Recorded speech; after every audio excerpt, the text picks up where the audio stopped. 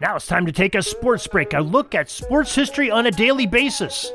Hello, my friends of sports history. This is Darren Hayes of the Sports Jersey Dispatch podcast. Welcome once again to the Pig Pen, your portal to all things great in sports history. And welcome to this sports break edition for May 11th as we talk about some of the great people, teams, and events in sports history that occurred or are associated with May 11th in history.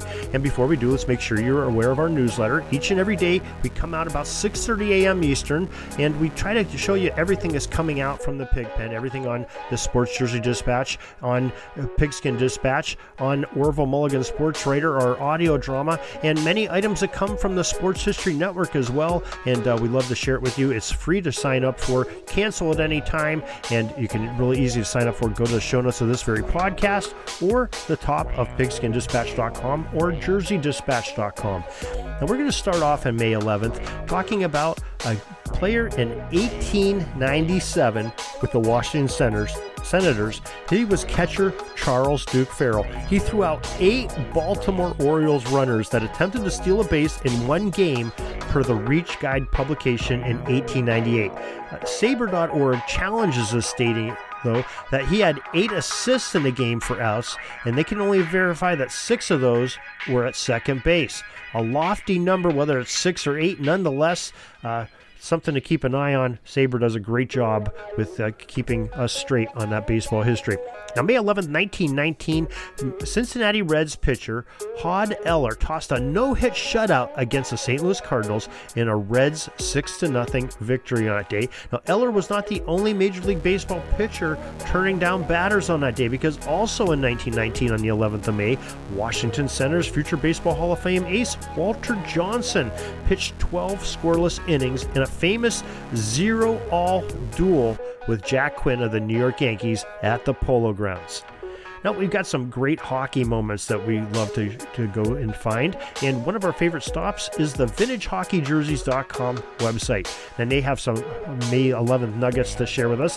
In 1972, the Boston Bruins shut out the New York Rangers 3-0 in Game 6 of the finals to win that Stanley Cup. Now, Bobby Orr, number 4, scored the first goal of the game, making him the 4th player to score 2 Stanley Cup winning goals in his career.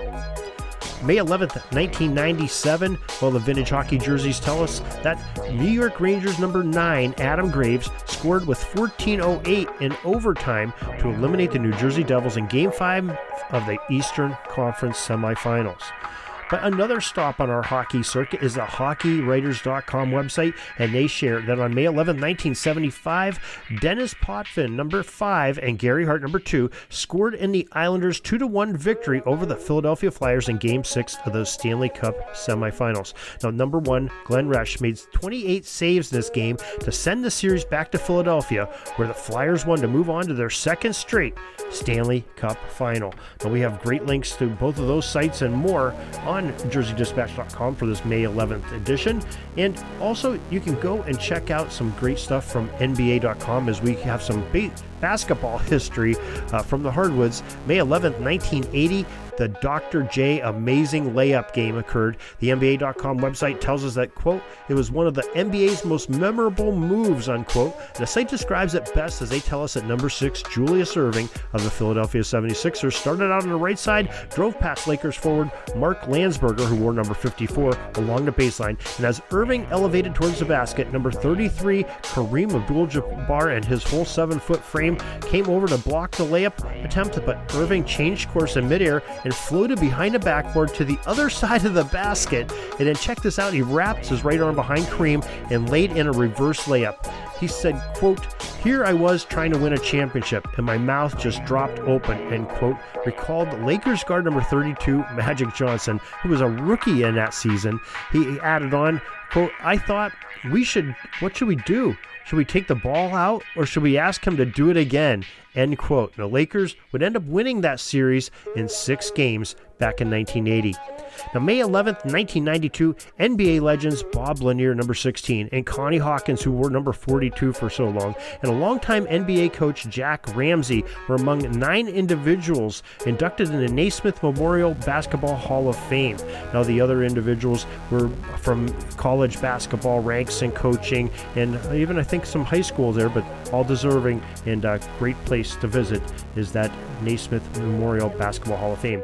Now we also have some more items from baseball, and two great sites to check out are thisdayinbaseball.com and 80sbaseball.com by Jay Daniel, our friend that wrote the great book Suds series that we had on just a few months ago.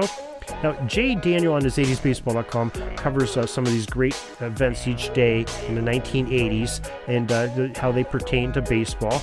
And one of the things he has is some of these just really big days by players. And one of those that he talks about is Pete Rose on May 11th, 1980, walks to lead off the 7th inning and then steals second, third, and home plate as the Reds win at Riverfront Stadium. I'm sorry, as the Phillies beat the Reds at Riverfront Stadium.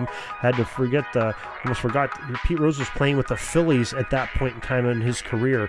Beats his old team by stealing 3 bases, and he wasn't a young man when he did that. So great job by Daniel pulling that one up and sharing that with us. And at thisdayinbaseball.com, they have dozens of events that happen throughout baseball history, and they talk about May 11, 1904, the great pitcher Cy Young, the one that the award was named after.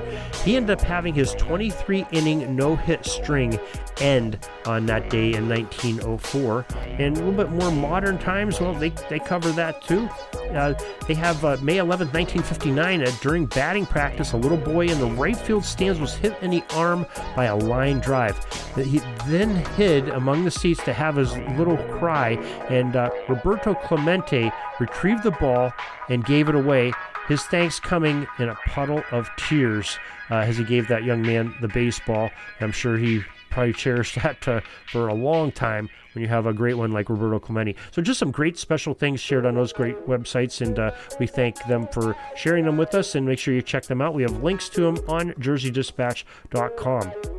Now, going to our other sport that we cover, how about some great football history from this day? Well, we had some great College Football Hall of Fame birthdays in this day. May 11th, 1874 in Germantown, Pennsylvania, Princeton University's brilliant end tackle Landon Lay was born. He ended up going into the College Football Hall of Fame in 1964. We have a great bio on him.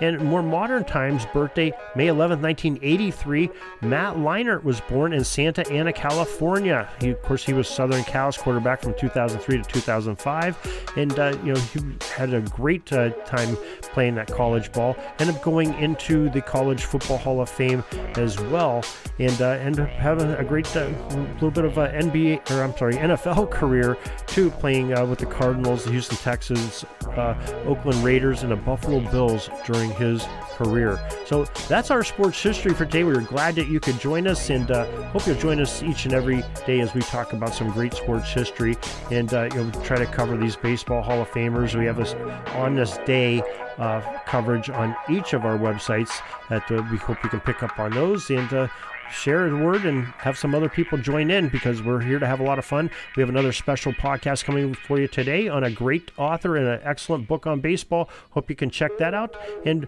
don't fret, when we don't have a podcast going every day on Jersey Dispatch and Pigskin Dispatch, we have on our front pages what's going on for that date in history, so you can catch up on some great things along with some other bonus stories. So till next time, everybody, have a great sports history day.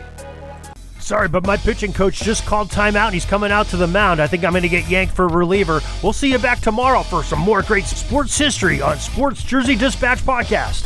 We invite you to check out our websites, jerseydispatch.com and pigskinddispatch.com. Not only see the daily sports history, but to experience the preservation of great events and people that play the games. Find us on Pigskin Dispatch. It's also on social media outlets of Facebook, Twitter, Instagram, and don't forget the Pigskin Dispatch YouTube channel to get all your daily sports history.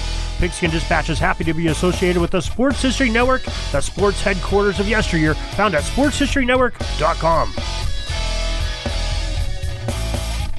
This podcast is part of the Sports History Network, your headquarters for the yesteryear of your favorite sport. You can learn more at sportshistorynetwork.com.